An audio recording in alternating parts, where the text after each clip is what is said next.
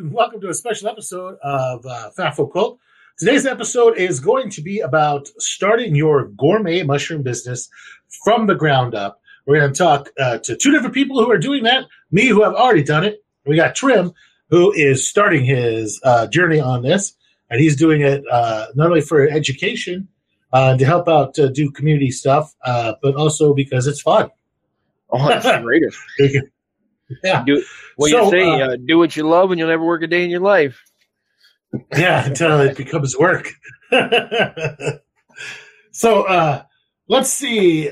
Decision-making process of how you start your gourmet business, mushroom business. For me, it was pretty easy. The wife went to the grocery store to buy some food. And while she was there, she had bought some fancy mushrooms, right? There's one of these really upscale grocery stores we have around here.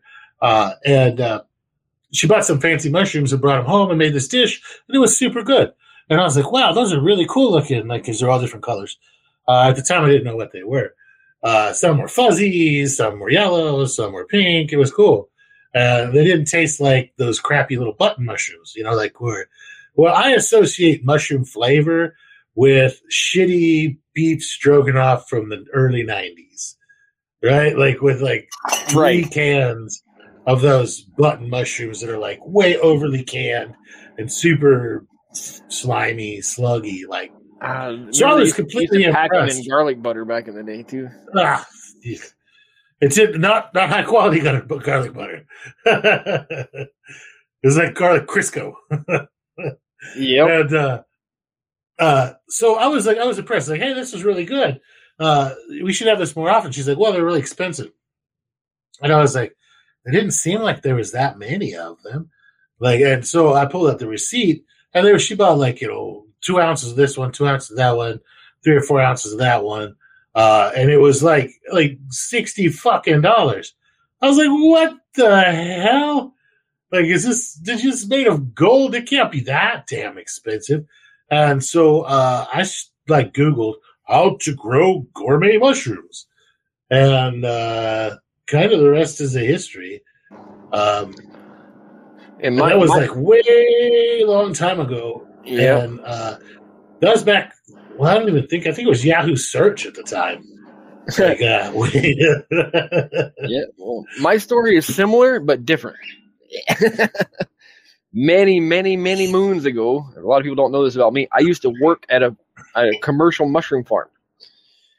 And we had acres and acres upon acres of white button mushrooms growing, or white button mushrooms growing, correct?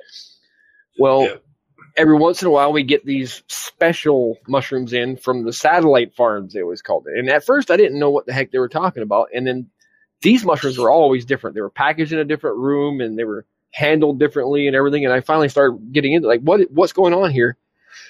And they said, well, we pay farmers to set up these little gourmet mushroom growing operations off to the side, and then they sell their mushrooms back to us. We paid, or this company paid the farmers to set it up, and then they bought the mushrooms. Nice. And they would grow all your portobellos and your enokis and your commercially available gourmets. They weren't quite the ones that we see now as gourmets, but at the time they grew differently than a white button, so they had to be grown in a separate building. And that kind of got the seed in my thought, someday I want to be a satellite farmer, because they were making good money back then. And slowly I learned how to do it over the years. That was just always the kind of do-it-yourself guy, right? That's me. If we ate something and it was really good, I always wanted to figure out how to make it or do it.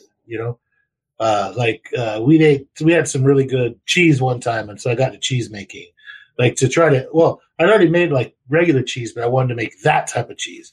So I mean, it's just kind of always one of those type do it thing. Now that started a very, very deep rabbit hole, the learning to grow mushrooms thing. And this was quite a long time ago when, there was very scant information and even print books in our local library.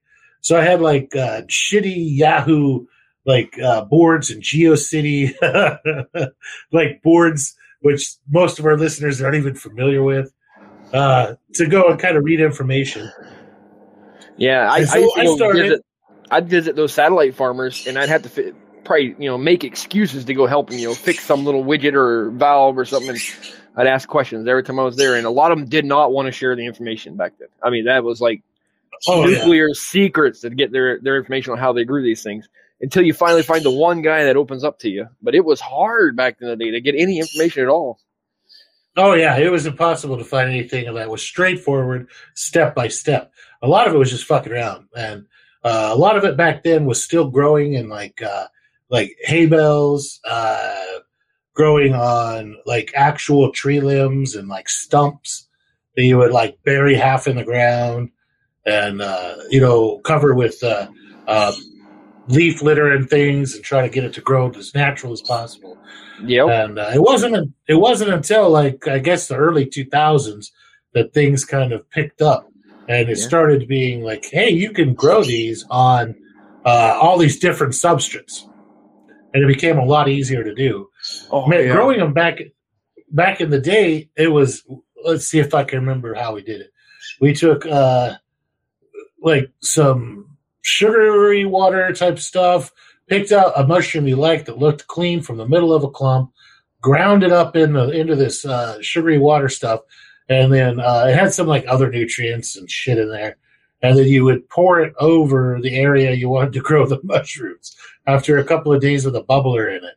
So you're basically making like the shittiest, most contaminated liquid culture possible, and then pouring it over the area you wanted to grow the mushrooms in, and hoping something happened after a week of the aquarium bubbler.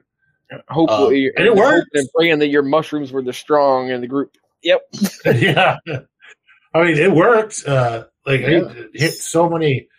I probably ground hundreds of dollars worth of mushrooms over several years with a stick blender in buckets of, sugary water. Or buttermilk or something crazy. Yeah.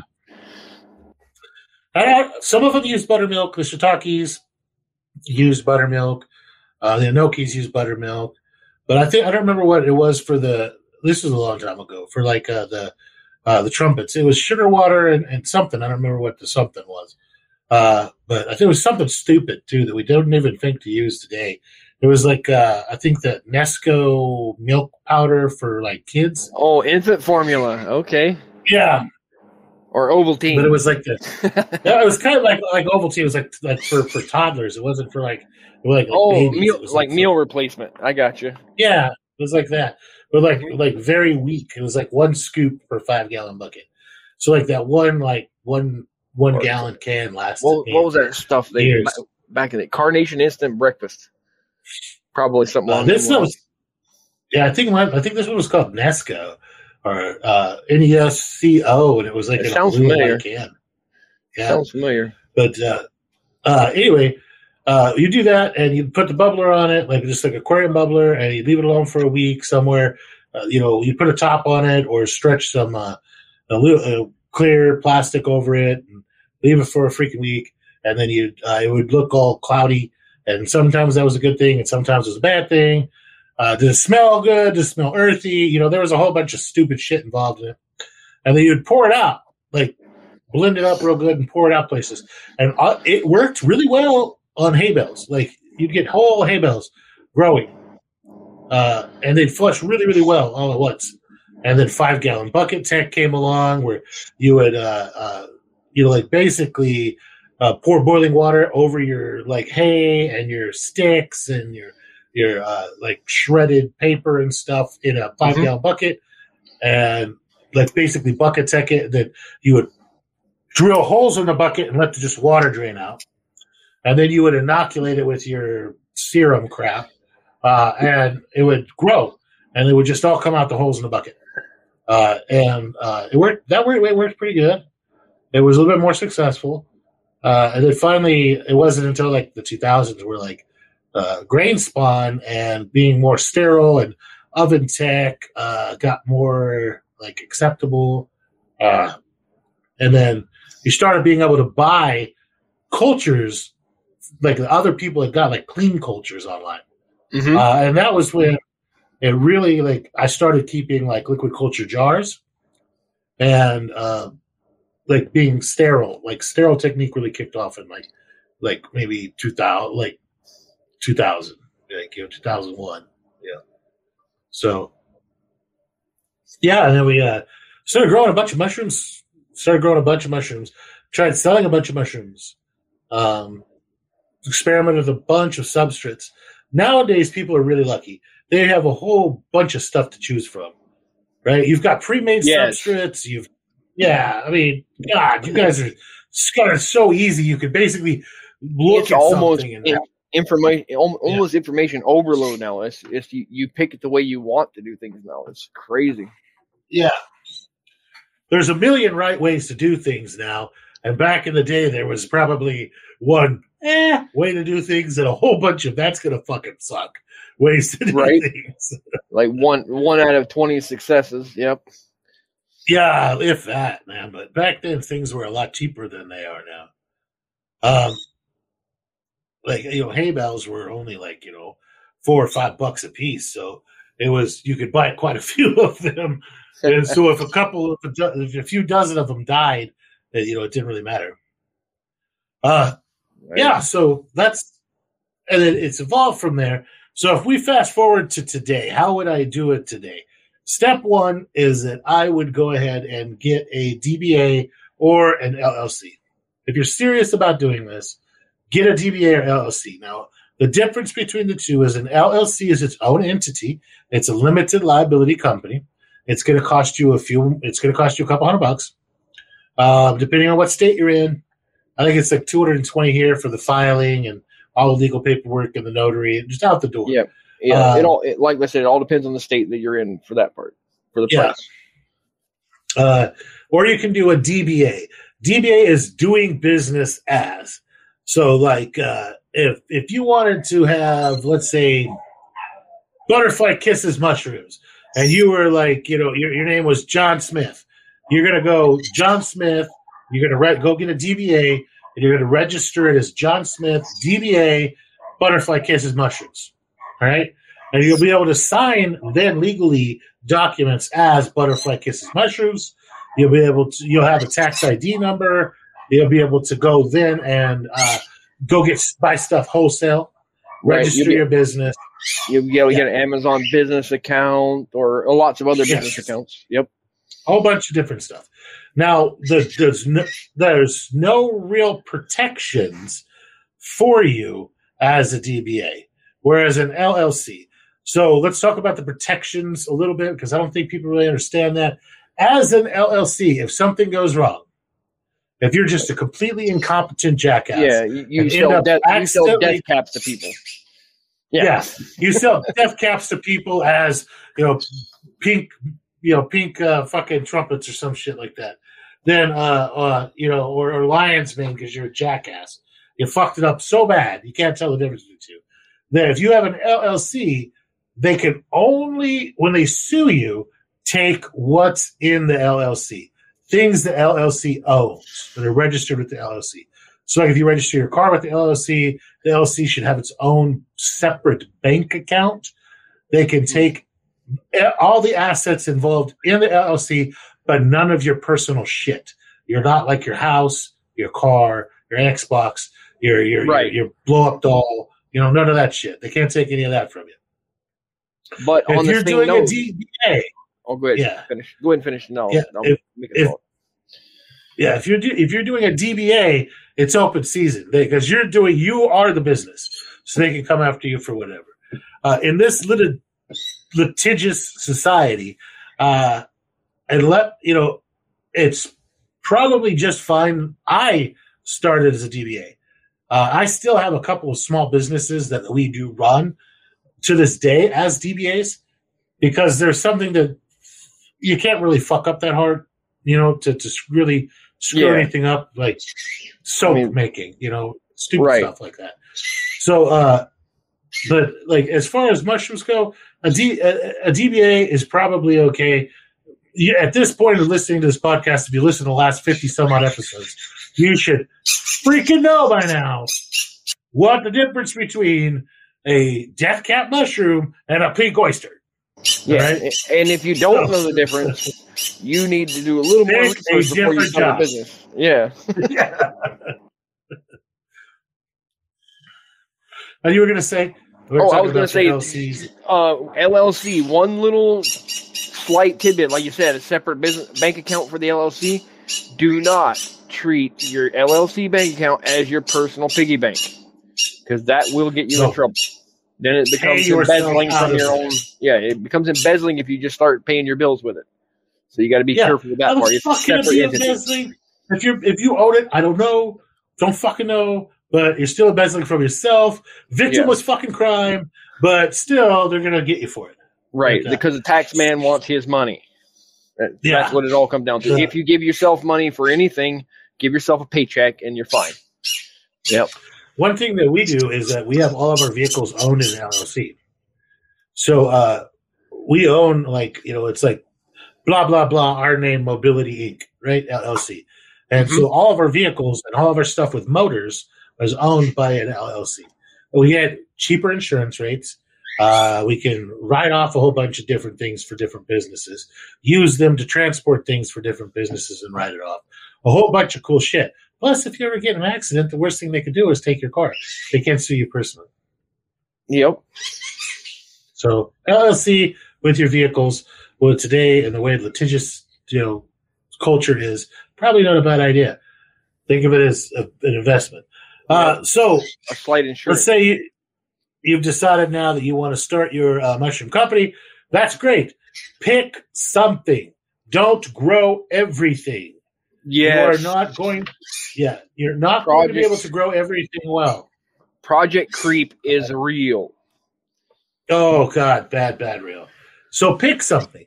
Like, I'd say if you're going to do mushrooms to sell to the public, I would say that shiitake and lion's mane are going to be the two that are going to be the most profitable by far. Shiitake because everybody fucking loves them. Lion's mane because of neurogenesis. I wouldn't even try to sell the fresh fruit. Yeah, I wouldn't even try to sell the fresh fruit. I would dehydrate it all and sell it as powder online. Yep. Never even need lion's mane powder with no fillers. You got to add that in there because that's a big thing right now. Yeah. Totally organic, no fillers, blah, blah, blah, blah, blah, the whole 9 yards. I would never do a farmer's market. I'd never set up at a farmer's market. I would never go through that version of Fresh Health. And make sure on your packaging that it says it's a supplement. That way you get away from all the FDA rules as soon as you say it's a supplement. If you have your heart set on just doing a direct to consumer farmers market type situation, pick something easy, not shiitake. Shiitake. Don't try to do farmers market shiitake. Shiitake are one of those things that you grow and you sell to 2 or 3 businesses, but aren't going to be reliable enough to sell at a farmer's market consistently all the time. Just because they grow in big flushes and then nothing, and then big flushes and then nothing. And it's a long time between the flushes. Yeah, big long time between the flushes. But when they flush, you've got shiitake coming out your earlobes.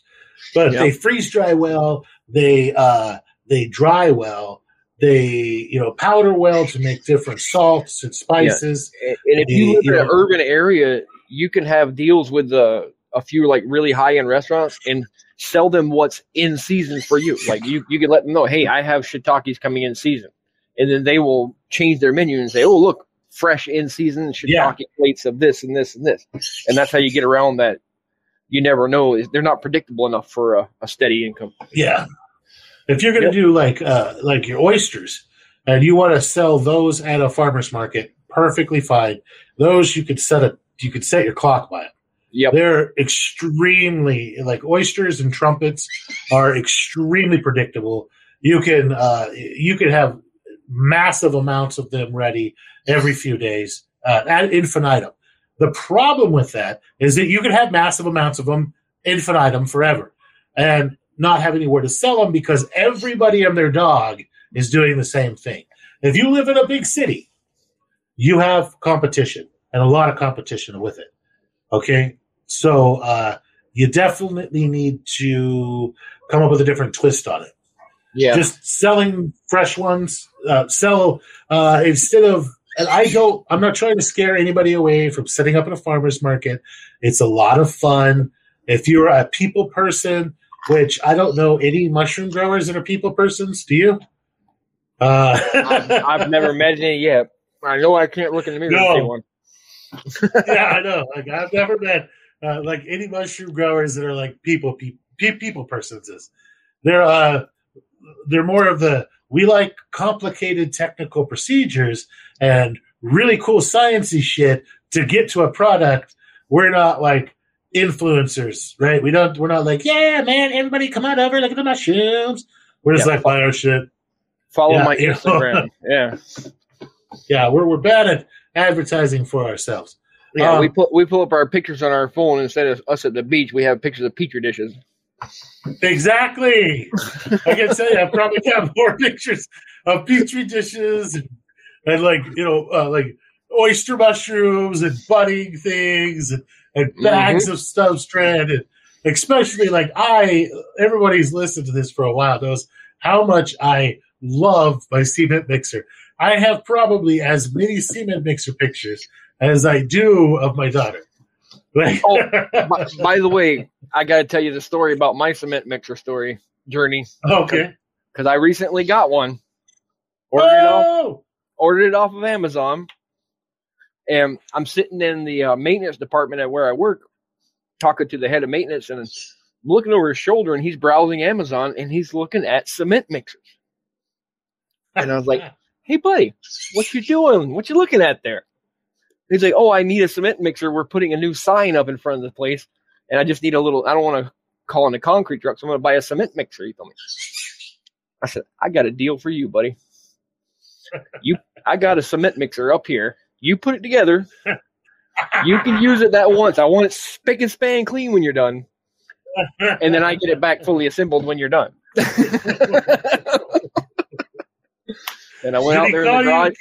You out? It took 4 guys to put it together. I went out there today, and it was all assembled and ready to go. It was beautiful. I was like, all right. And then the one guy's like, no, we ordered one. You're getting one in a box back. We're keeping this one. I was like, no, that was not the deal, buddy. I tell people there's those are for mechanically inclined people. Yeah, they were maintenance technicians. That's what they do for a living, is mechanics. Yeah. Build stuff, fix stuff, make stuff. And it took 4 of them. I tell you, like, if you're not mechanically inclined, it is a bitch. Those things are 10 out of 10 difficult. They come in like 200 and some odd pieces. Yeah. They said the spring-loaded handle took 3 guys alone, pulling different directions to get the thing in place. Oh, yeah. That was just me and my toddler trying to get that thing in place. It was a party. Yeah, I beat the system. Oh, yeah, you did. Good job, buddy. Thank you. Yeah, excellent. You're going to love it. It's going to so speed up your life. Oh, so it's going to be awesome. Yeah, going back. Let's see. I got lost. We were talking about. Yeah, what were we talking about? Oh, so your cement mixer. Yep. Yeah, if you're gonna do a farmer's market, go ahead, guys. If you're gonna do that, I would suggest that you figure out how much you're gonna need. Add 25% to that, because you're gonna have some that aren't quite ready yet. Some that are they're gonna be ready in another 12 hours. Well, take those ones with you in a cooler to the show and put them out there on the desk and let people see them growing. Like, that's your best advertisement you can ever have. Yeah, that's way they know they're getting fresh stuff. Yep, they know they're getting absolute fresh stuff that way. People love that shit. And that was actually how I got into the most profitable thing for gourmet mushrooms, which is not the mushrooms themselves, but cut and grow bags. So a cut and grow bag is, you have your substrate, you have your grain spawn, you make a bunch of grain spawn, and you add it to your substrate, and in 2-pound bags or 3-pound bags at most. Some people will do 5 pounds, but I find that that's way too big for your average person. And then let that fully freaking colonize until it is so colonized, it's solid white all the way around. And it's so ready to go that as soon as you poke the smallest amount of hole, it's going to fruit. And then you sell that in a little box. I went on Amazon and I bought what looked like, I guess, Happy Meal boxes. They're basically Happy Meal boxes. They're wedding gift boxes. Yeah, that's what they are. Yep. They're black. And I chose black because of my company, and my logo looks really cool on them. And I went and I just print off a bunch of stickers with my logo, and put them all over it and then a sticker that had instructions. Like, hey, take me out. I went on AliExpress, which is like Alibaba, but it's like the Walmart version of Alibaba, where you can buy stuff without using like a through partner. It's kind of like Temu is now, where you can just buy stuff and it shows up your house. And I bought a whole bunch of these like 2-ounce spray bottles, like little. Yep. Yeah, I got put one of those in each. Yeah, I put one of those in each of the boxes. Put my little logo on there, a couple of care instructions, threw in some swag, like a sticker. I printed off a sticker with a QR put lipstick code on the pig. Lipstick on the pig. A QR code that had a QR code stuck in the bottom of the box, so that when they took it out, they got a QR code that says like us on Facebook, Instagram, blah blah blah, and they could take a picture of that QR code. It would take them to the Facebook and Instagram, and then if they uploaded a picture of their cut and grow fruiting, they got 25% off the next order. Right? And people loved these things because first off, they have a shelf life where if you're doing growing mushrooms to sell at a farmer's market, your shelf life is days. It's like 2 days, 3 days. You have to nail that farmer's market day. And it takes a little bit of time, but you'll get it figured out. It's actually so predictable. You can set your watch by growing trumpets. But the cut and grow bags, if you don't sell them 1 week, who gives a shit? Put them back on the shelf. Leave them in the box, a nice dark place. Make sure they're labeled so you don't sell the wrong thing to the wrong person. And who cares? They'll be good on the shelf for like 3 or 4 weeks. So you can take them to the next one and sell them. And then sell each one of your kits for $25, $30, $40, whatever you want. And the people will take them home, and all they have to do is cut the bag. I took a little marker and I would draw on the bag where I want them to cut. And it was just a little half moon flap. So flat across the top and then a little half moon on the bottom. And what that would do is the flap would open up enough to let fresh air in, and the mushrooms would push the flap up and out of the way as they grew out. But the flap would naturally lay kind of closed against the substrate to keep it from drying out. And then once the mushrooms started growing, they had their little pump sprayer. They could mist them. The mushrooms didn't give a shit. They don't know that the mushrooms don't care. They're getting all of their water from the substrate, not from you misting them. But people feel like they're doing it. Yeah. That's why you don't give them a big bottle. Yep. And then they grow out. You tell them don't mist them the day you're going to harvest them because you don't want to make them soggy accidentally, right? Right. And then they harvest them, and then now after you've harvested them, you're going to tape over that little area that you cut and move around a little B, and move around to the B side and cut the little flap again and go again. And you can do that on all 4 sides. And then they need to rehydrate their block, which you can show them how to do. Just set the whole thing in a bucket of water and weigh it down with a couple of dishes or glasses or a brick and leave it there overnight and then take it out, let it drain for a day or two, put it back into fruiting conditions and let it go again. And they can get, 7, 8, 9, 10 flushes off of them. And that makes them feel like they've gotten a hell of a deal. Yeah. And then they'll buy one, like a pink oyster or a blue oyster, and then they'll come back and buy one of everything. And then you end up with people with their own little mushroom gardens. And that is, to me, really, really cool. Repeat customers is very, very big with the cut and grows that are successful. People really enjoy it. It's they tell their friends about it. Oh, yeah. And that's where your Instagram and your social media comes in. That's where they know to go to get it from you. QR code on the bottom of the box, man. In the bottom of the box.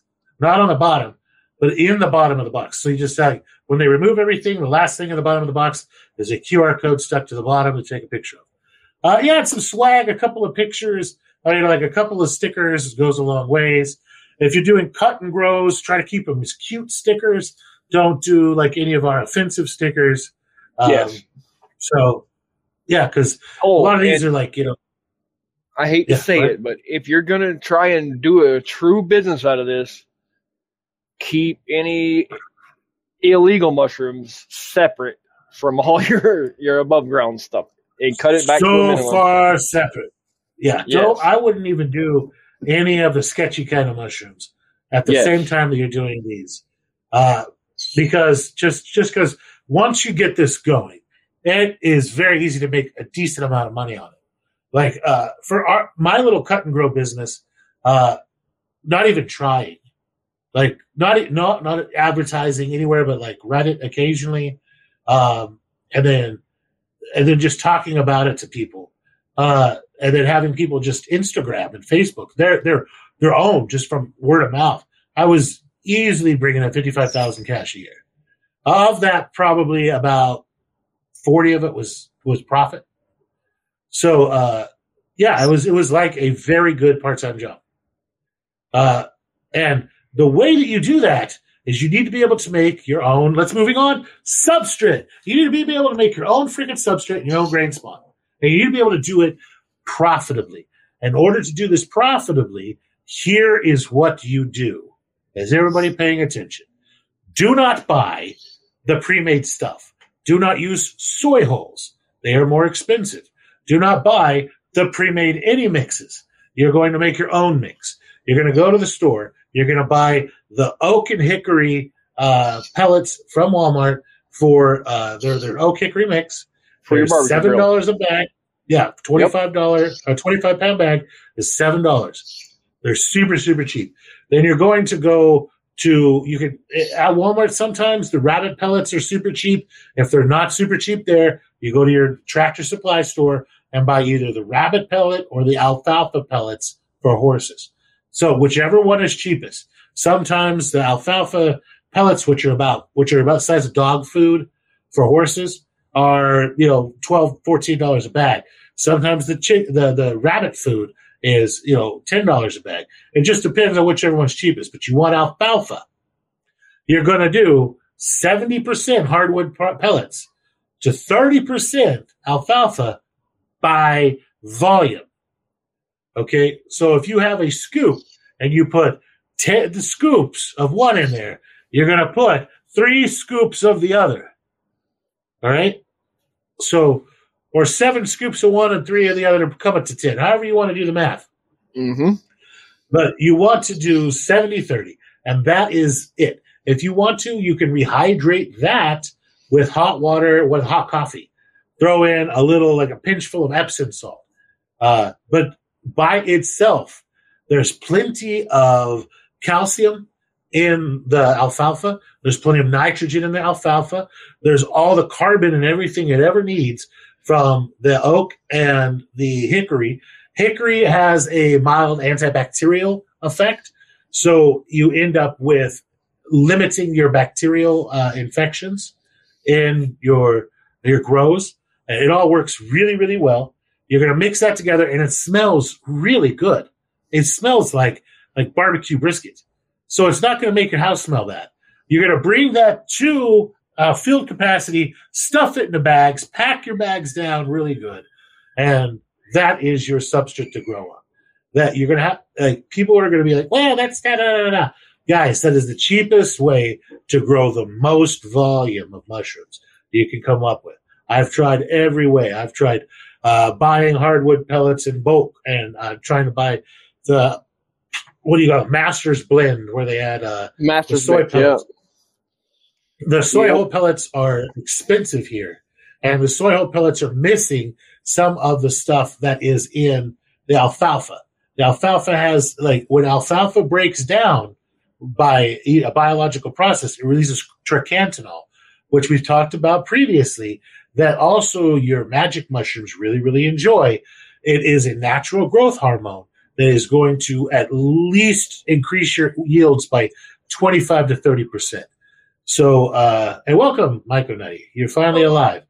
But yeah, so that is how I would do it.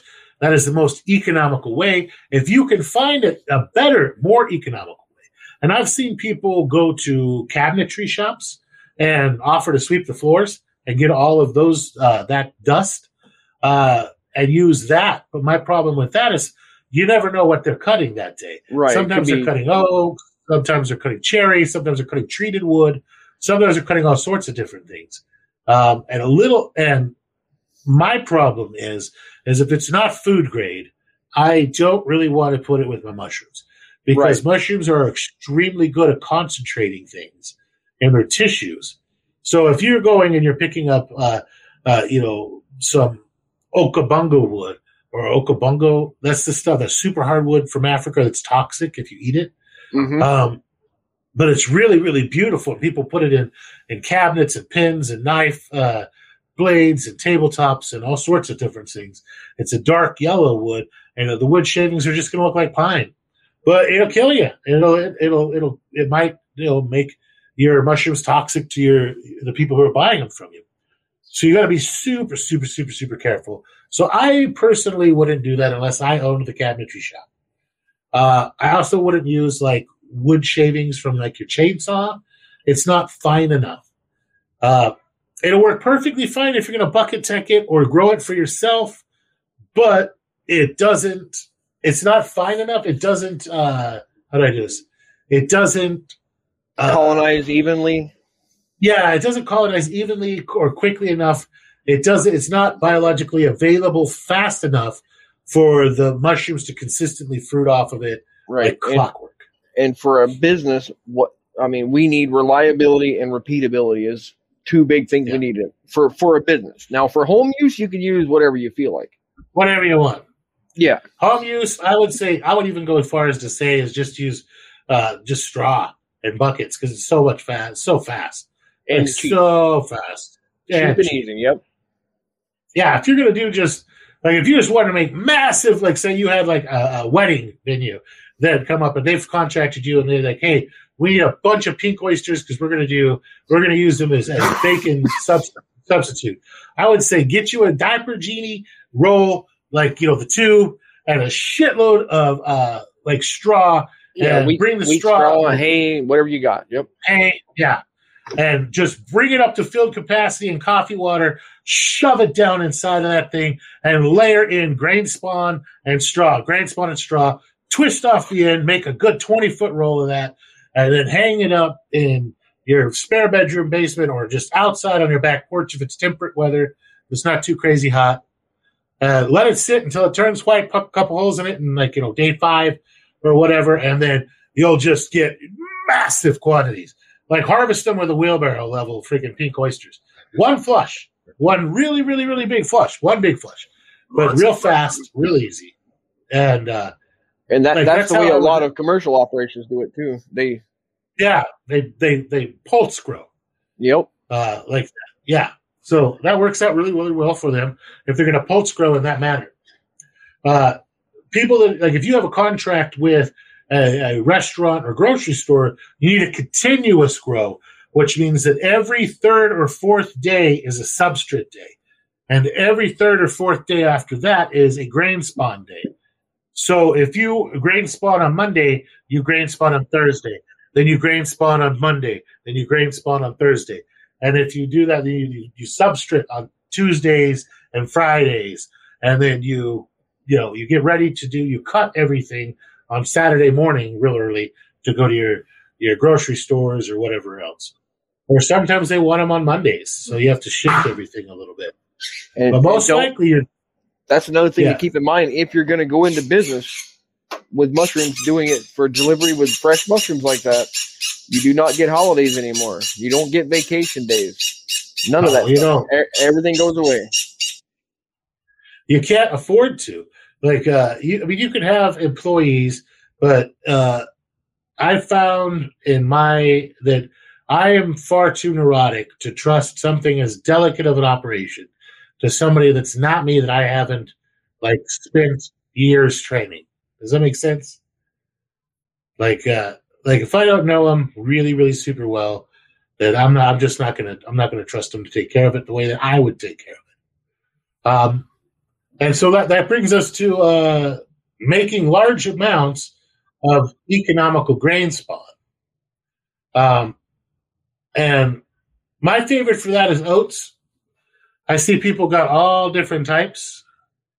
What do you usually do? Hello? Bueller. There I'm back. going in and I'm out. having I hear internet you. issues. Okay. I do 99.9% oats myself. Yeah. Oats are cheap. They're readily available. You can get them for just a horse feed oats. That's all you need. Yeah. Just don't get caught up with expensive grain spawn. Right. I don't use oats because they're the best and all this. I use oats because they're the easiest to get, honestly. And it comes down to that. They're the easiest for me to get reliably. And that's why I use them. And I just got good with them. Yeah. I like oats. I do my 3-day grain prep with them. I like to ferment them. I find that my contamination rates go way down if I ferment them. But I'm doing huge batches at a time. So it's not like I'm doing 4 or 5 quarts at a time. I will say another thing is if you are good at grain spawn and you're good at making clean grain spawn, that is another very profitable thing that you can do. And I actually kind of sold that part of my business to another guy. Is that I was doing for a long time there because I was really good at grain spawn. I did my thorough 3-day prep. I pretty much turned that into a PDF and shared it with everybody now, so there's no real mystery or magic behind that. Yeah, which it used to be secret. Is that because the grain spawn comes out so perfect, contamination free, and it colonizes so quickly and so perfectly. So I would sell these I would do 25-pound bags of gourmet grain spawn. Hey, this is a 25-pound bag of blue oyster. This is a 25-pound bag of pink oyster. It's a 25-pound bag of Herculinum. So like your lion's mane, stuff like that. And I would sell that to gourmet companies, to companies who are just growing mushrooms. And all they do is they do their substrate, but they didn't want to pay to have like the lab and all the equipment. And because you can get away with gourmet sub like this, the 70-30, you can get away with bucket teching this. You don't have to pressure cook this, but you do with grain spawn. So I was selling already colonized grain spawn to these companies, and some of them were quite large companies working out of like 4 or 5 sea containers. I would sell them the already colonized grain spawn for a premium because they didn't have to have the lab, they didn't have to have the pressure cookers, they didn't have to maintain their all the time involved in pressure cooking. Yeah, or their cultures. They didn't have to do any of that shit. They didn't have to check their cultures. They didn't have to do agar. They didn't have to do anything. All they have to do is send me $100 and get their 25 pounds of grain spawn. And to me, all I had to do was make my grain spawn and inject it in 3 places with 10 cc's of my liquid culture and set it on the shelf for 2 weeks. Yeah. So it worked great for me, worked great for them, and they always had it. I always kept it because what was the worst thing that's going to happen is I'm going to use it, right? In bulk anyway. So it's going to behoove you to do much larger size grain spawns. We're talking like the minimum size grain spawn I would do for gourmet would be 5 pounds, like 5-pound grain spawns. Mm-hmm. These little 1 pound, 2 pound grain spawns that a lot of people do are in quart jars. If you're going to do this and you're going to do this at scale, that's profitability, you're going to want to use those 10 by 20 mushroom bags. Like the 10 by 20 by 8. Yeah, the big bags. Those are the ones. Yeah, those are the ones your blocks are going to want to be in. You're going to shoot for a 8 to 10 pound block of substrate, and then you're going to add to that a pound of grain spawn. And I say, wow, people who have done the sketchy mushrooms go, oh, you're only going to add a pound. Yes, dumbasses. It's a completely different way. You're not right. The substrate in gourmets is the food that the gourmets eat. The gourmets don't really eat the grain that well. They can get by and survive on it, but it's like Snickers bars, right? They don't fruit very well from it. They don't do well from it. They need to eat that. They're going to digest the wood and your alfalfa. That is their food. You're just using the grain spawn as inoculation points to get it spread throughout that substrate. Mm-hmm. So, and then I see a lot of times that people mess up is that after they've mixed up their grain spawn into their substrate, is they pack those blocks down as hard as they can. You just squished all the air out of it and made it anoxic, buddy. You can't do that. Just pick it up by the corners, drop it a few times to settle it all out, wrap the end over the top of it, and set it back on the counter. Don't squish all the air out of it. Like, don't compress that block down to nothing because it needs to breathe. Yeah, so it's going to turn into one solid block, even if it looks a little crumbly to you. That mycelium is so hard they build boats out of it. So it's gonna turn to one big solid block. So don't worry about it. You're gonna be just fine. It'll reach out there and grab the crumbliness and pull it into one big piece. So it's okay. Just it needs air. It'll colonize so much faster without a problem for you. Right. However you do your grain prep, do it in much larger things. I strongly advise against drippy corn or any of that weird stuff with gourmet mushrooms. You're looking at too many bacterial infection issues. You're looking at expense and the ability to do it on a really big level. You try to do a 5-pound bag of drippy corn, you're going to end up with a 1/4 inch of liquid in the bottom of your bag at the time it's over. It's designed for quart jars and small containers. Right. It's not designed for bulk. And gourmets they're close, but they're just not the same as psychoactive mushrooms. They just don't. A gourmet mushroom typically is a primary decomposer. They call it. It means it eats the wood. Yes. It eats the hard stuff. Where your psychedelics in general are secondary decomposers. They're what, as we like to say in the business, the poo lovers. They like stuff that's already been eaten by something else. And they like the composted stuff, which is why forest flora works so well, because it's compost, right? It's basically growing in compost. So, you got your primary decomposers. Now they grow a lot faster. They fruit a lot faster than your psychedelic mushrooms do. Like they are very aggressive, but they've been domesticated a very long time. If you're coming from a psychedelic background going legit with gourmet mushrooms, the mycelium's going to freak you out. You're not going to see the big, crazy rhizomorphic stuff. You're going to see a slow white creep, like somebody's pouring white paint into your substrate and your grain. And that's just how it looks. It's been domesticated for thousands of years. It grows a very certain way at a very predictable speed and fruits a very predictable way as long as a parameter is met. And the therapeutic parameter, I guess the way I would say this is like you're between no mushrooms and no mushrooms. You have this very wide area where you can be successful. Whereas with psychedelics, you have a very narrow area where everything has to be just right for psychedelics to work. With that's the difference, I guess, between raising a wild coyote and having it not bite your face off versus raising a lopso. Okay, like your therapeutic window of success with gourmet mushrooms is huge. If you keep them between 55 degrees and 85 degrees, and you keep the humidity between 90 and 65%, they're going to fruit. And they're going to fruit. Speaking of windows of success, I would like to make a little PSA about gourmet mushrooms. If you want to have your lab in your house, that's fine. If you want to colonize them in your house, that's fine. But fruiting them in your house at business scale is a bad idea. You want to have a separate area to fruit them. Good thing you remembered that. Yeah, because I totally forgot about that. They sensitize you to themselves, especially the oysters. Oyster lung is a fucking thing.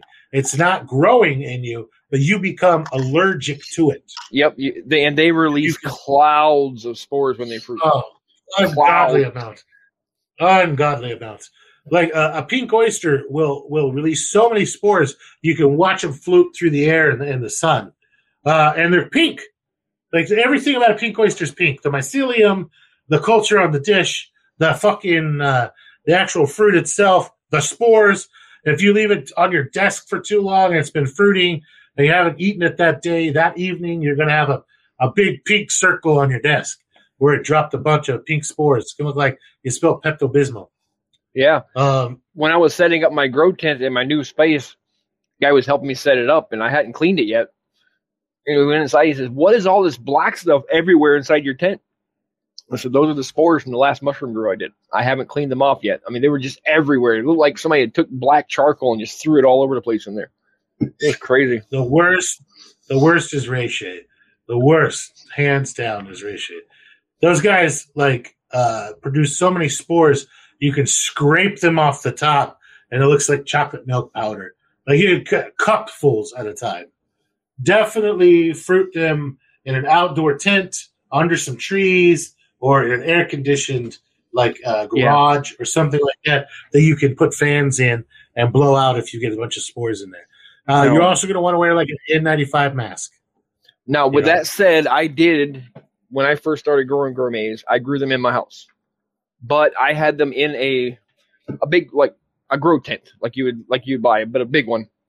And I had exhaust fans exhausting the air outside all the time of my house. It was not exhausting in my house. Yeah, that's what I did. Yeah, I just ran. So that is a way around that one issue. Yep. I did run my just like for those people who grow weed, right? I got like that little. Exactly. It came with an inline fan. A weed tent. Yep. It's a weed tent. The same thing that I had, like a 4-inch inline, or when I was a 6-inch inline fan, and I just put it to like that 6-inch flexible ducting, and then I got the little ducting to window like doodad to fit in my window. And so I could close my window on it to hold it in place, and it just constantly blew out, like sucked all the spores and everything outside. Yep. Even then, I still had spores I had to wash off the inside of the tent because they're kind of sticky. They get everywhere. They're everywhere. Anything, it's stick. But that's a one way to keep it from jacking you up. But they're sensitizing. They will, like everybody's like, "Oh, I'm invincible to that stuff." Look at your long-term growers. Like they've been doing this for a long time. That do gourmets and that are on YouTube. They're wearing an N95 mask every time they go in their tents. And it's not so they don't breathe on their mushrooms, it's so their mushrooms don't breathe on them. And so they don't get any spores or anything like that. It doesn't cause them to have massive hay fever or allergy attacks because they are sensitizing. And they will it'll get worse over time. So the best bet is to just wear a mask from day one. Yep, and you won't have to deal with that. I mean, it's like wearing earplugs when you're shooting a gun. It just keeps you from getting the damage in the first place. And they're not poisonous. They just they build up over time, and they are an irritant to your body, and your body starts to reject them after a while, which causes like an allergic reaction. Mm-hmm. But it's called mushroom lung when you get it, and it's just like having the bad pneumonia when you do get it, and then you can no longer work with mushrooms again. Not a party. Not my idea of a good time. So, and then so we've kind of covered all of that fun stuff. Yeah.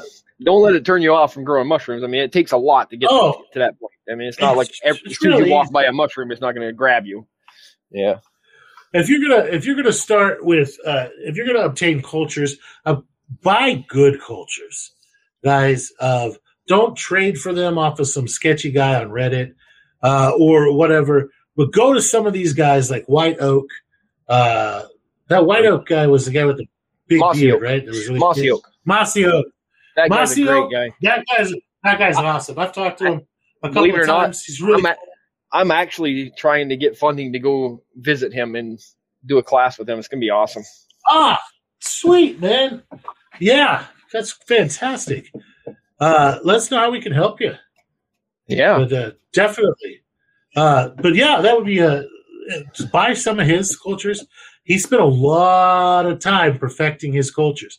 So buying a $30 culture from him, you're not just buying. It's 2 times or 3 times expensive as the Etsy culture and the syringe, but you're buying years and years of him refining his culture. And you have a real person that you can reach out and talk to about it and say, hey, this one is doing this, and he can talk you through any problems you're having. That's worth double the price right there. Just having somebody to help you out while you're getting started. It's awesome. You're going to buy a real culture that he uses to do his professional mushrooms that he sells. So you're already buying a good, healthy line directly from him. And then you can keep your own cultures alive from there. Like take half of your syringe that you get from him and put it into a liquid culture, like a liquid culture quart. So you have your own from then on. But you've at least bought your starters from him. And go back to pick one or two things. If you're going to be the trumpet person, be the trumpet person. If you're going to be the oyster guy, be the oyster guy. If you're going to be the shiitake person, be the shiitake person. But you could pick two or three things. Don't try to do all of them. Like if you live in a big Asian area, I would probably do a bunch of enoki. Yes, enoki are fast. Enoki. They're easy. They grow. You can grow them super, super tall by either doing them in the ground and just keep piling hay up over the top of them, or bottle enoki or enoki in bags. Work really, really well. I've seen those. I guess they're like those fiber pots that they put tomatoes in. Mm-hmm. Yeah, I've seen people grow enoki in there, like in those fiber pots, and then they just keep piling hay on top of the pots, so it's like 5-gallon pots until it's 8 inches or 9 inches thick, and then they just dump the pot out and grab the whole bundle of enoki, cut it off, and now they dip it in water a couple of times, or it's salty kind of water a couple of times so it doesn't absorb anything, and then ta-da, they have their tall enoki. You could do bottle enoki. You could do a bunch of different stuff, and you'll sell the living crap out of that to your Asian stores, or like your shiitake. If you're going to do shiitake, though, remember you're going to have big pulse flushes. You need to have an idea of what you're going to do with that. And you know what? Maybe you don't like going to farmers markets or talking to people in period. One of the ways you could do that is you could buy a freeze dryer. Freeze dryers are not crazy expensive these days. They are a few $1,000s. And that sounds like a lot of money, but they will finance them to you for like $200 a month. All right. And that is cheap. That's less than your power bill. Buy a freeze dryer and be the freeze dried shiitake person. Once you freeze dried those shiitake mushrooms, which freeze dry beautifully, and rehydrate perfectly back to shiitake mushrooms. Can't tell the difference between the freeze dried ones and the fresh ones once they're rehydrated. I can't. That you can freeze dry them and now put them into pouches of a pound of shiitake mushrooms. Freeze dries into about 1.5 up to 2 ounces of shiitake mushrooms. Put them in the freeze dry pouches that way, vacuum seal them, and then put them on your shelf for 25 years. And then, when you have a pulse, you can freeze dry, package, and put them over there. And then when you have a sale, you can literally take that package, pop it into a fucking envelope, and mail that bitch off around the world. Yeah. And if you're doing the farmer's market thing, that freeze dryer can also make you side income by doing freeze dried candies, Skittles, Now and Later, all that kind of stuff. Those flowers. Yeah. Freeze dried flowers sell really good. Freeze dried pretty much anything, honestly. Yeah. And you can package that stuff up real pretty and throw it out there on your table with your mushrooms and make a little more money. Yeah. Exactly. And it's all about the packaging. The packaging sells more than the product. I hate to say that, but it's the truth. People eat with their eyes first. They eat with their eyes first. If it doesn't look pretty, they don't want it. Yeah, like your cut and grow block. If it's just a big 10-pound ugly sawdust block in a bag, you're not going to sell many of those. You take that bag. Yeah, it's just a used Walmart bag. Type would cut it. Yeah, make it smaller. Find a pretty box to put it in. Throw some pretty stickers on it, and it will sell 10 times better. It's weird, but it's the truth. And the cool thing about that is that you could take a couple of those blocks, cut them 3 days before you go to the farmer's market, and have them sitting out there. So you have most of your blocks under your table where it's nice and shady, right? Or in your trailer or in your truck or in coolers where it's nice and shady. And then you have a line of 5 or 6 blocks out there. But block number 1 in the front, so you have your line of blue oysters. Block number 1 in the front is one that's already cut, that's 3 days old, so it's already fruiting, sitting up in its little box saying, cut and grow, as a demonstration of what they look like. Mm-hmm. Sitting right there. And the next one's a pink, a yellow, so forth and so on down the line. and people love that shit. So many people want to buy your demonstration one. It's like, no, you can't buy the demonstration one. These are exactly the same. This one's just cut 3 days ago, but they want that one. And it's like, all right, just wait until the end of the day. If you can have it at the end of the day, you can buy it at the end of the day. But I try not to sell my demonstration one right off the bat, so that people know what the blue oysters look like or what pink oysters look like and things like that. So, and then it helps to have like a little sheet printed off with like 4 or 5 recipes on each one. Like, hey, this is pink oysters can be used as here's a sheet that's underneath your pink oysters. And it's like, if they buy a pink oyster, they get a pink oyster sheet. If they buy a yellow oyster, they get a yellow oyster sheet.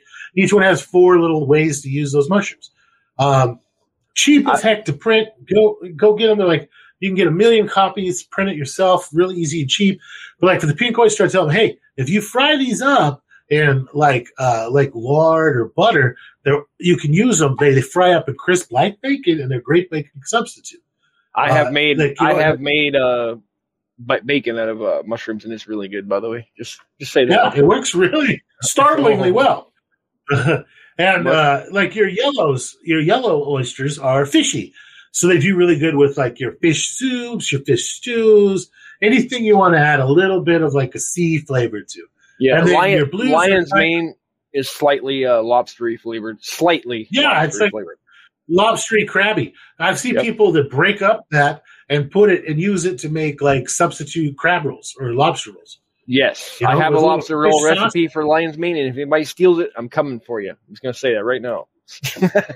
But so you have a couple of these, like one for yellow, one for blue, one for pink, one for lion's mane. So if they buy that cut and grow kit, they not only get the kit, but you hand them that little piece of paper with like 4 little simple recipes you just Googled up and threw on the paper. And you can even list some of the medical benefits of each type of mushroom too, because a lot of people are in it for the medical side.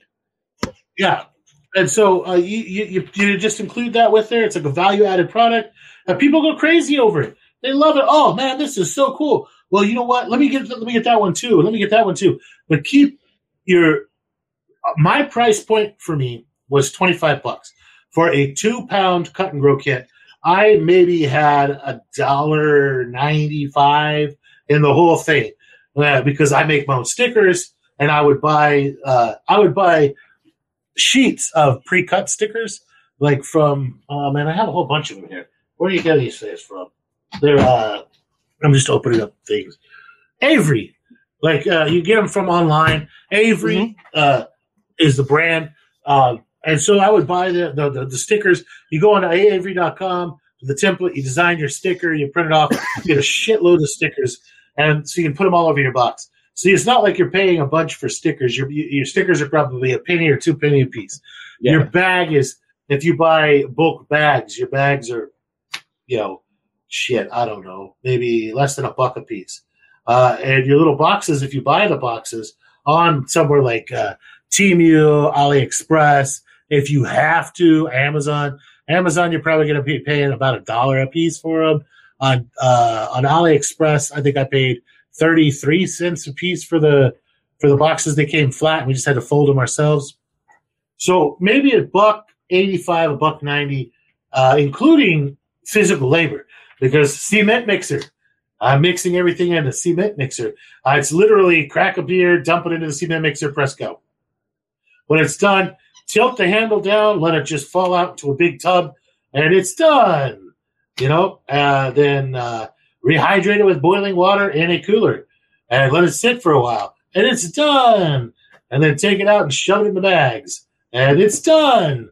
So, super, super fast, super, super easy, super, super cheap. And if you follow the recipe that we gave you for substrate earlier, your substrate is just maybe 13, 14 cents for like a 2 or 3 pound bag. Right. It's so super cheap. Like a 40-pound bag of your wood pellets is going to give you, God, I don't even know. Yeah. I mean, I'd have to do the math, but I mean, once you hydrate them, you get even more out of it. So, because those things expand, like triple their volume, I want to say, at least. Oh, easily, yeah. And most of it, your weight is based on the whole weight of everything, like with all of it hydrated. So I'd say I probably got about 120 2-pound cut and grow kits off of, or like 2.25 pound. Or I like to make them a little bit bigger. So 2.25 pound cut and grow kits off of one batch of the big bag of the cheap oak and hickory and the bag of rabbit. Yeah, about that. So maybe 13, 14 cents in substrate. So economically, cut and grow kits work phenomenal. And this also works for your substrate to grow stuff on if you're going to do, if you're going to actually sell your mushrooms. Yeah. That's a full-time job. It's a lot of work. It can be more profitable in the long run if you have great customers and you're willing to hustle. But boy, you better be ready to put in the work if you want to sell fresh mushrooms, because it is not an easy job. And you got to go and physically see your customers every week. They appreciate it when you show up and you say, hey, and you deliver the stuff personally. And you go, hey, I have X, Y, and Z. And I found in those situations, I always take like 25% more, because if they order just like a ton of pink oyster, then I like to open the cooler and go like, hey, did you see what else I got? Look at my beautiful black pearl king oyster, or look at these king trumpets, or look at this. And they go, wow, those are really pretty. Yeah, no, give me 5 or 6 pounds of those. And then your mushrooms, it's really going to depend on what your market is, but they go 20, 25 bucks a pound. Pretty easy. Yeah. And it takes a lot of hustling though, because these restaurants they're not out there getting crap. They want really good stuff, and there's other people that are going to be competing with you for their business. So, and me, I would rather just not have to play that game, and so do the cut and grow kits. And you'll hear me advocate for those a million times, but they work so well. You can ship them.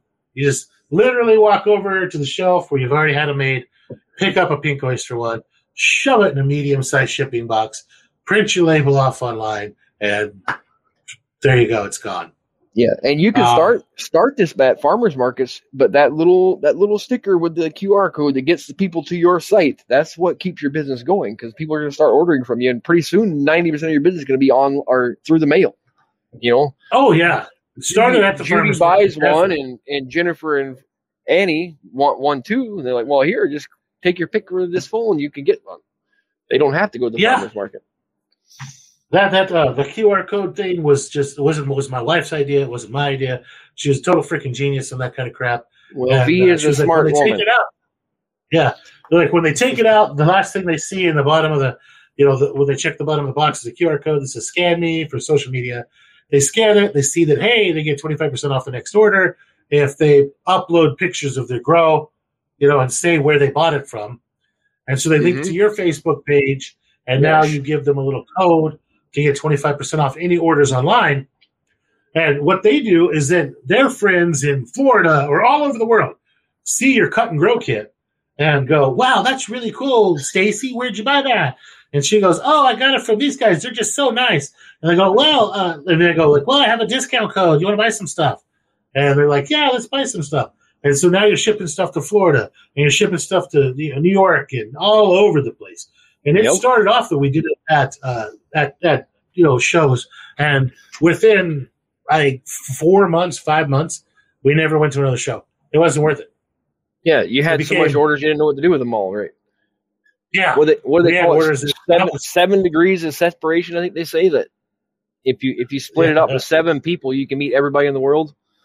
I think it started out with Kevin. It's like a funny Kevin Bacon. Yeah, it was 7 degrees of Kevin Bacon. Yeah, but originally it was 7 degrees of separation. That there's seven ways back to meet anybody in the world, or connect anybody in the world from anybody, and it's that true. All you have to do is get them to share your stuff. Can you go get me a red one? Yeah. Thank you. I didn't even know I had a monster in here. Nice. I looked over and I was like, holy shit, there's a dragon. You're a tritops. Say you're a tritops. Triceratops. Triceratops. You got a dragon.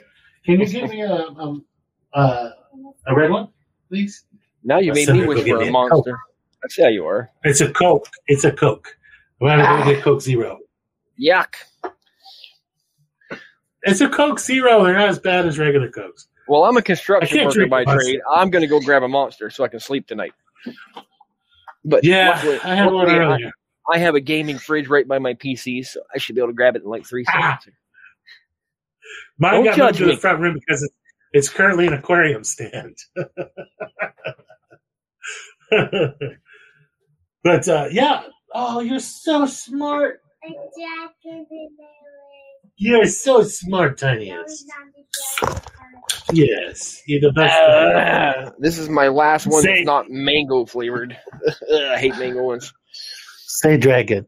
Jacket. You dragon. All right. Man, she's growing up. Holy cow. Oh, yeah. No, she is. Like, back in the day when I used to use her as slave labor consistently for, like, she likes to stir things.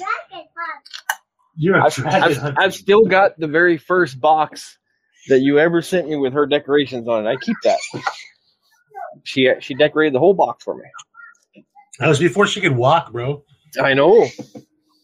I think her hand is traced on it somewhere, if I remember correctly. Yeah, it's just a tiny little 2-inch little hand. But that was one thing that we did is that, like, the gourmet business. It was a very family gourmet business. My daughter is involved in all aspects of it.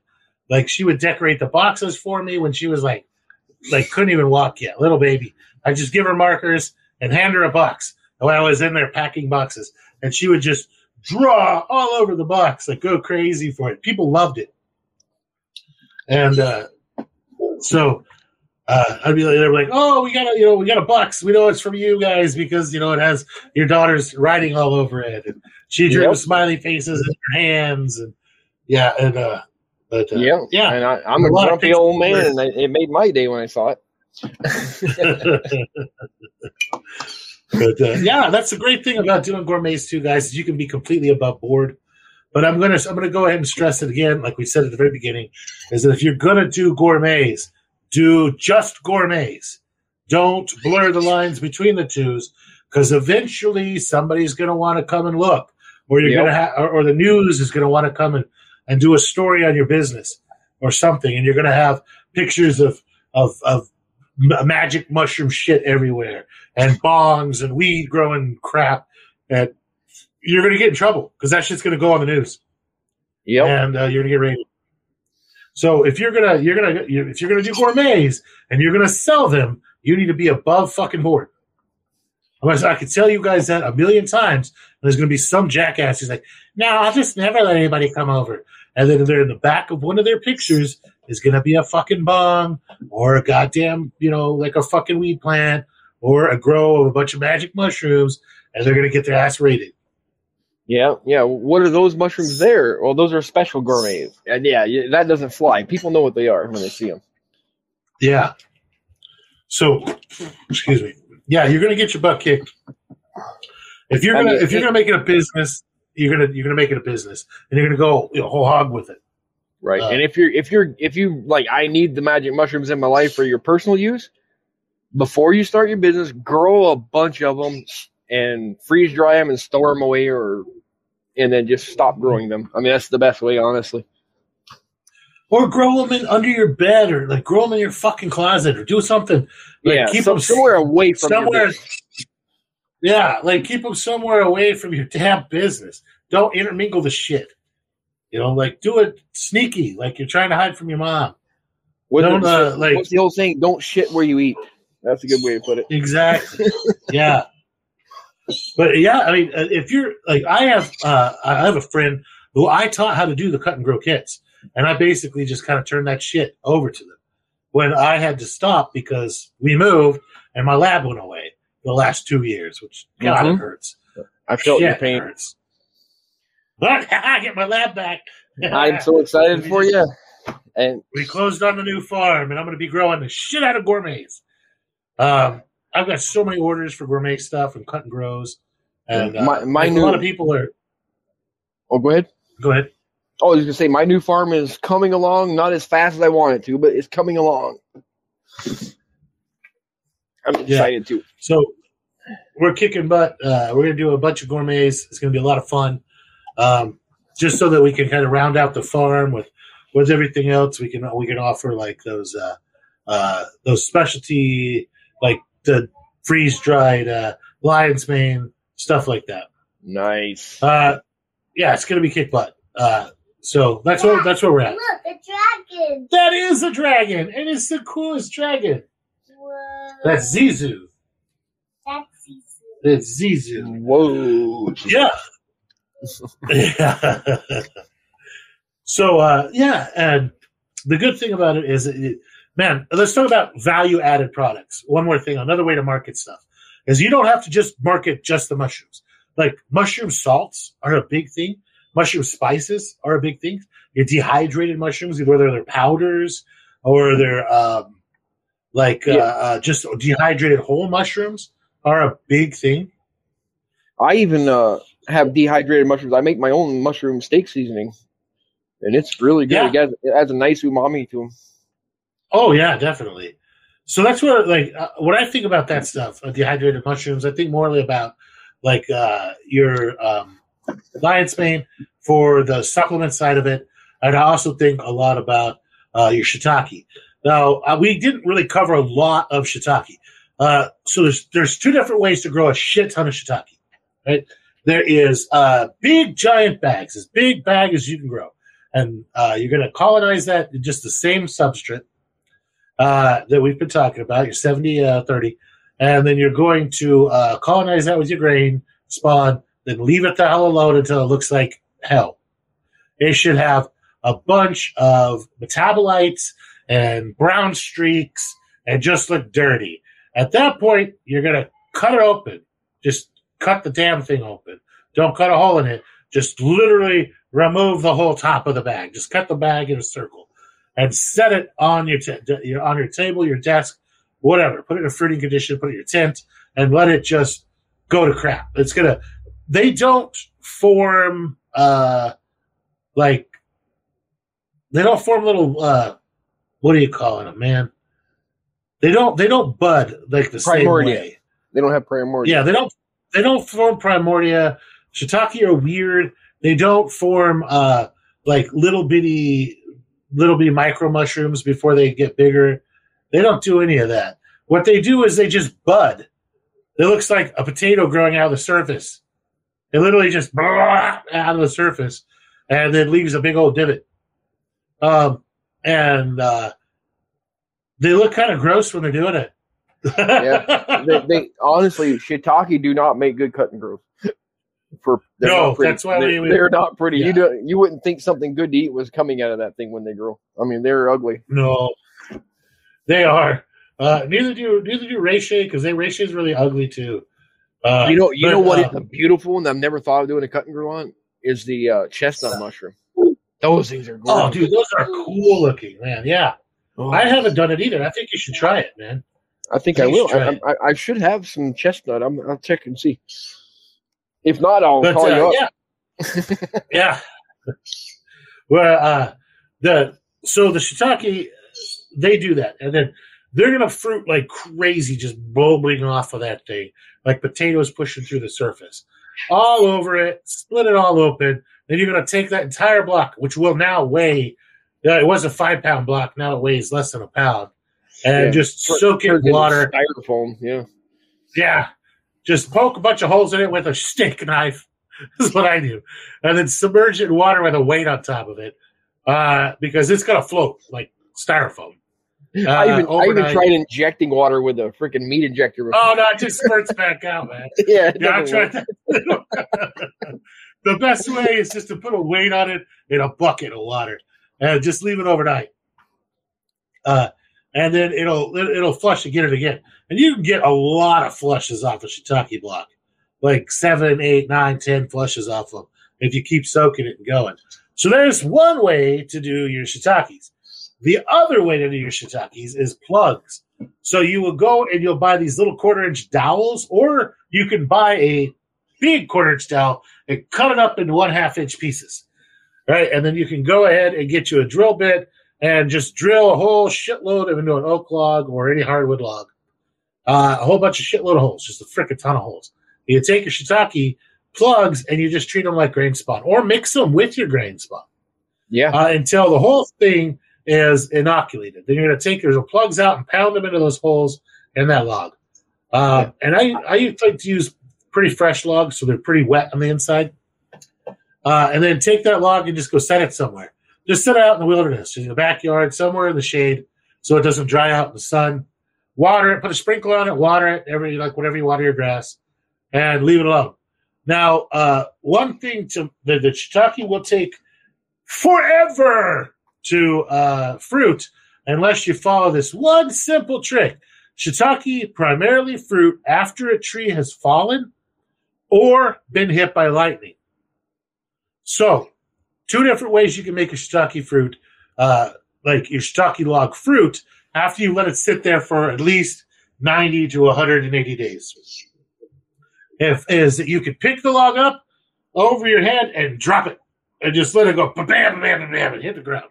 Or you can go along with a like the backside of an axe, or the backside of an axe or a sledgehammer, and just whack the crap out of it every few feet all the way down. Just slap it like a rented mule, and just simulate a tree fall, and then it will boom fruit within 5 to 7 days. It'll start fruiting, and then just fruit like crazy for several months. Or you can cattle prod the shit out of it, which I've done many times. If I have a block of shiitake I need this to fruit right now, even though it's looking ugly, I've cut the top off of it, I spray with a little bit of water, and then run a taser or a cattle prod across the side of it. It just shock the shit out of it.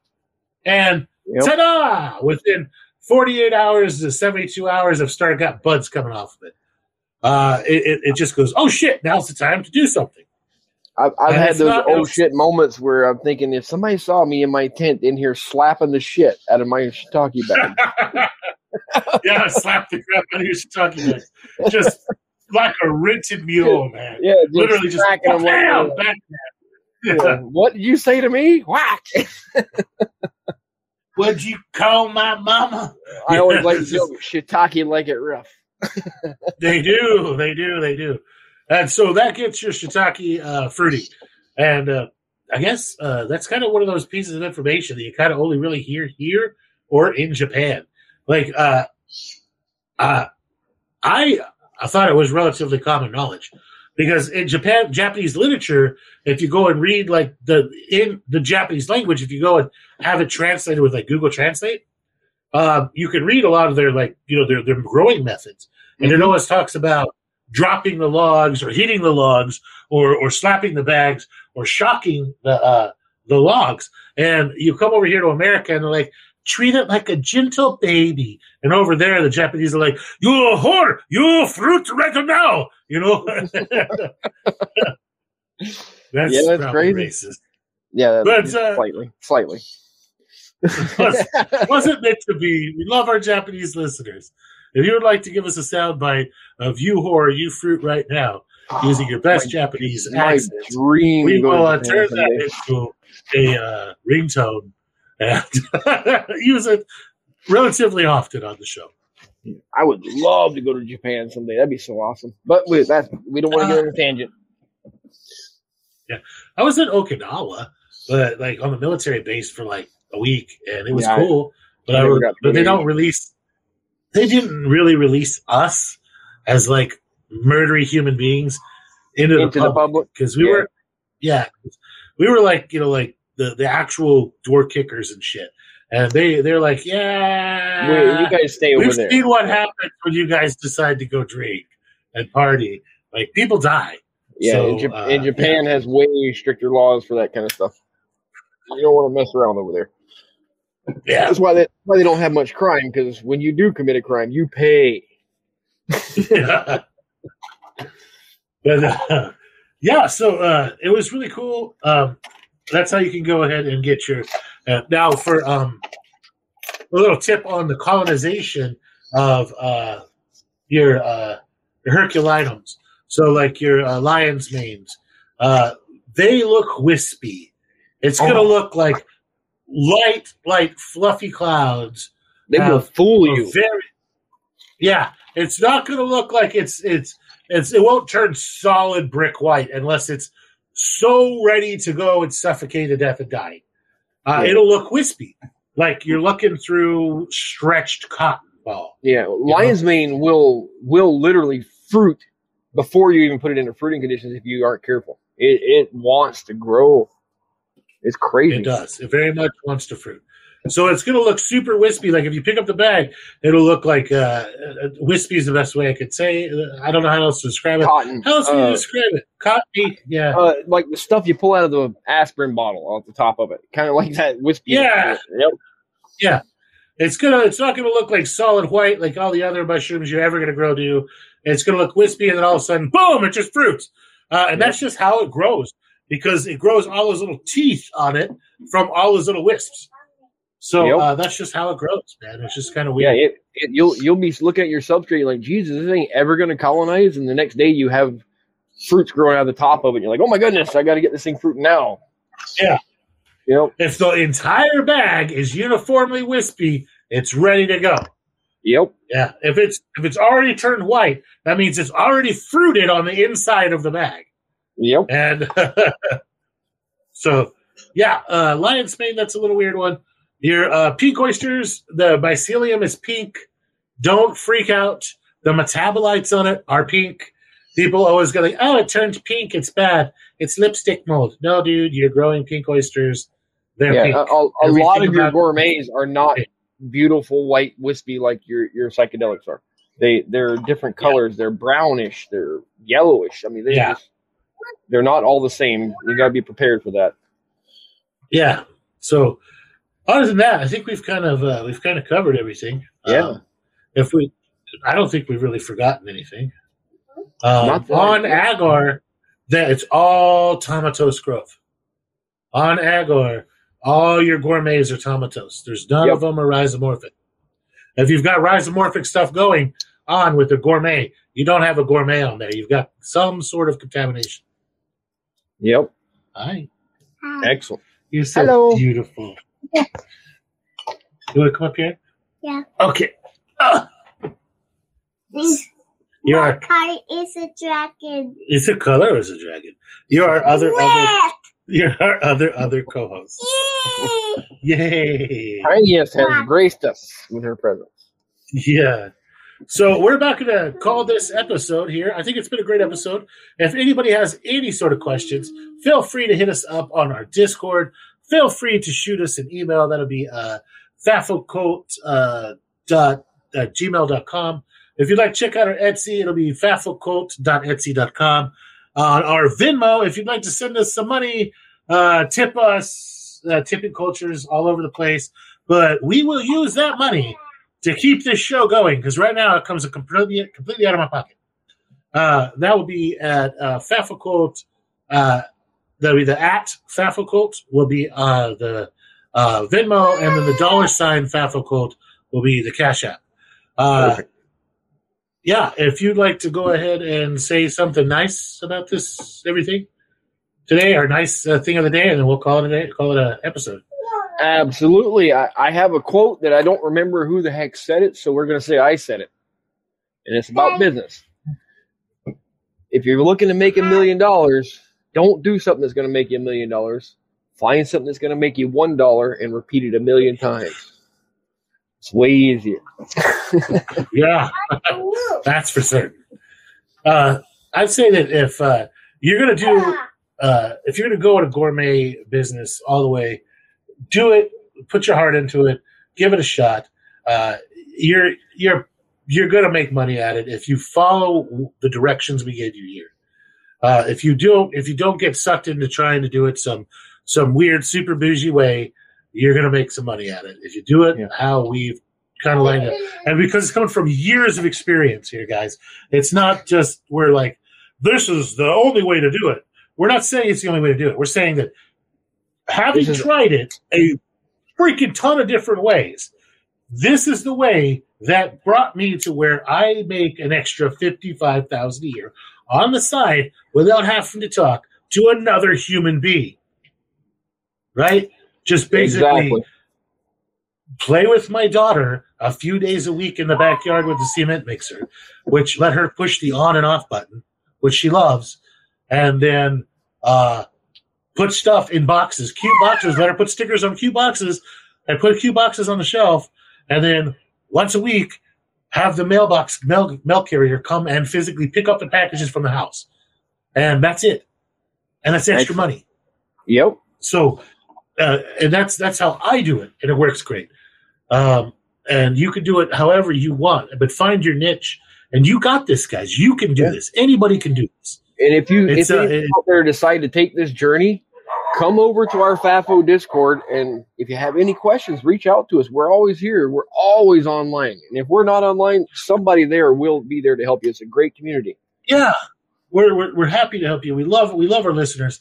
We love to help people.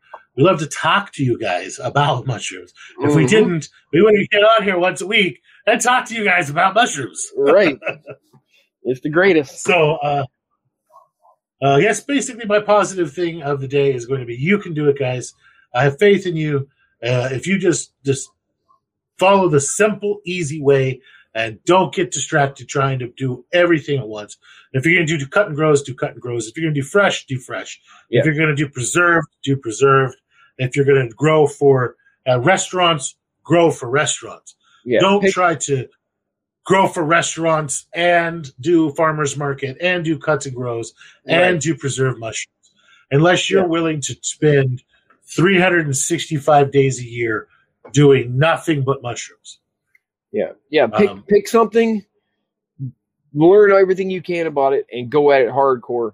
And then if you want to expand later, expand after you've already set up with the first one. Add it in increments. Exactly. That's the easiest way. And then you know what you can handle. You can say, geez, I'm not busy enough. I can add a little bit more here. Don't if you do it all at once, it's going to overwhelm you, you know? Yeah. And you'll quit. Exactly. But we have faith in you. We love our listeners. Thank you, New Zealand. You guys are picking up a whole bunch of listeners from New Zealand. I picked up like 28 extra listeners, unique listeners on last episode alone. So pretty cool. Good job, New Zealand. New Zealand, there, guys. What are they? Yeah. Are those limeys in New Zealand? Or no. Kiwis. Kiwis. There we go. I knew it was some kind of fruit. The limeys are the British. They kicked the British out. Okay. Yeah. Sorry, I'm American. I'm a dumb American. Now you can't go visit. Now I can't take you to go visit over there. So they'll just stab you. I want to go there too. Dang it. I want to see where they had the world's fastest Indian at, man. That'd be awesome. Burt Monroe. Oh, yeah. That is pretty cool. Yeah. All right, guys. Love our listeners. Thank you for listening. Thank you for tuning in. And we'll see you in the Discord. Thank you, guys. All right, guys. Good night. Have a good one. I think that went really well. I thought so, too.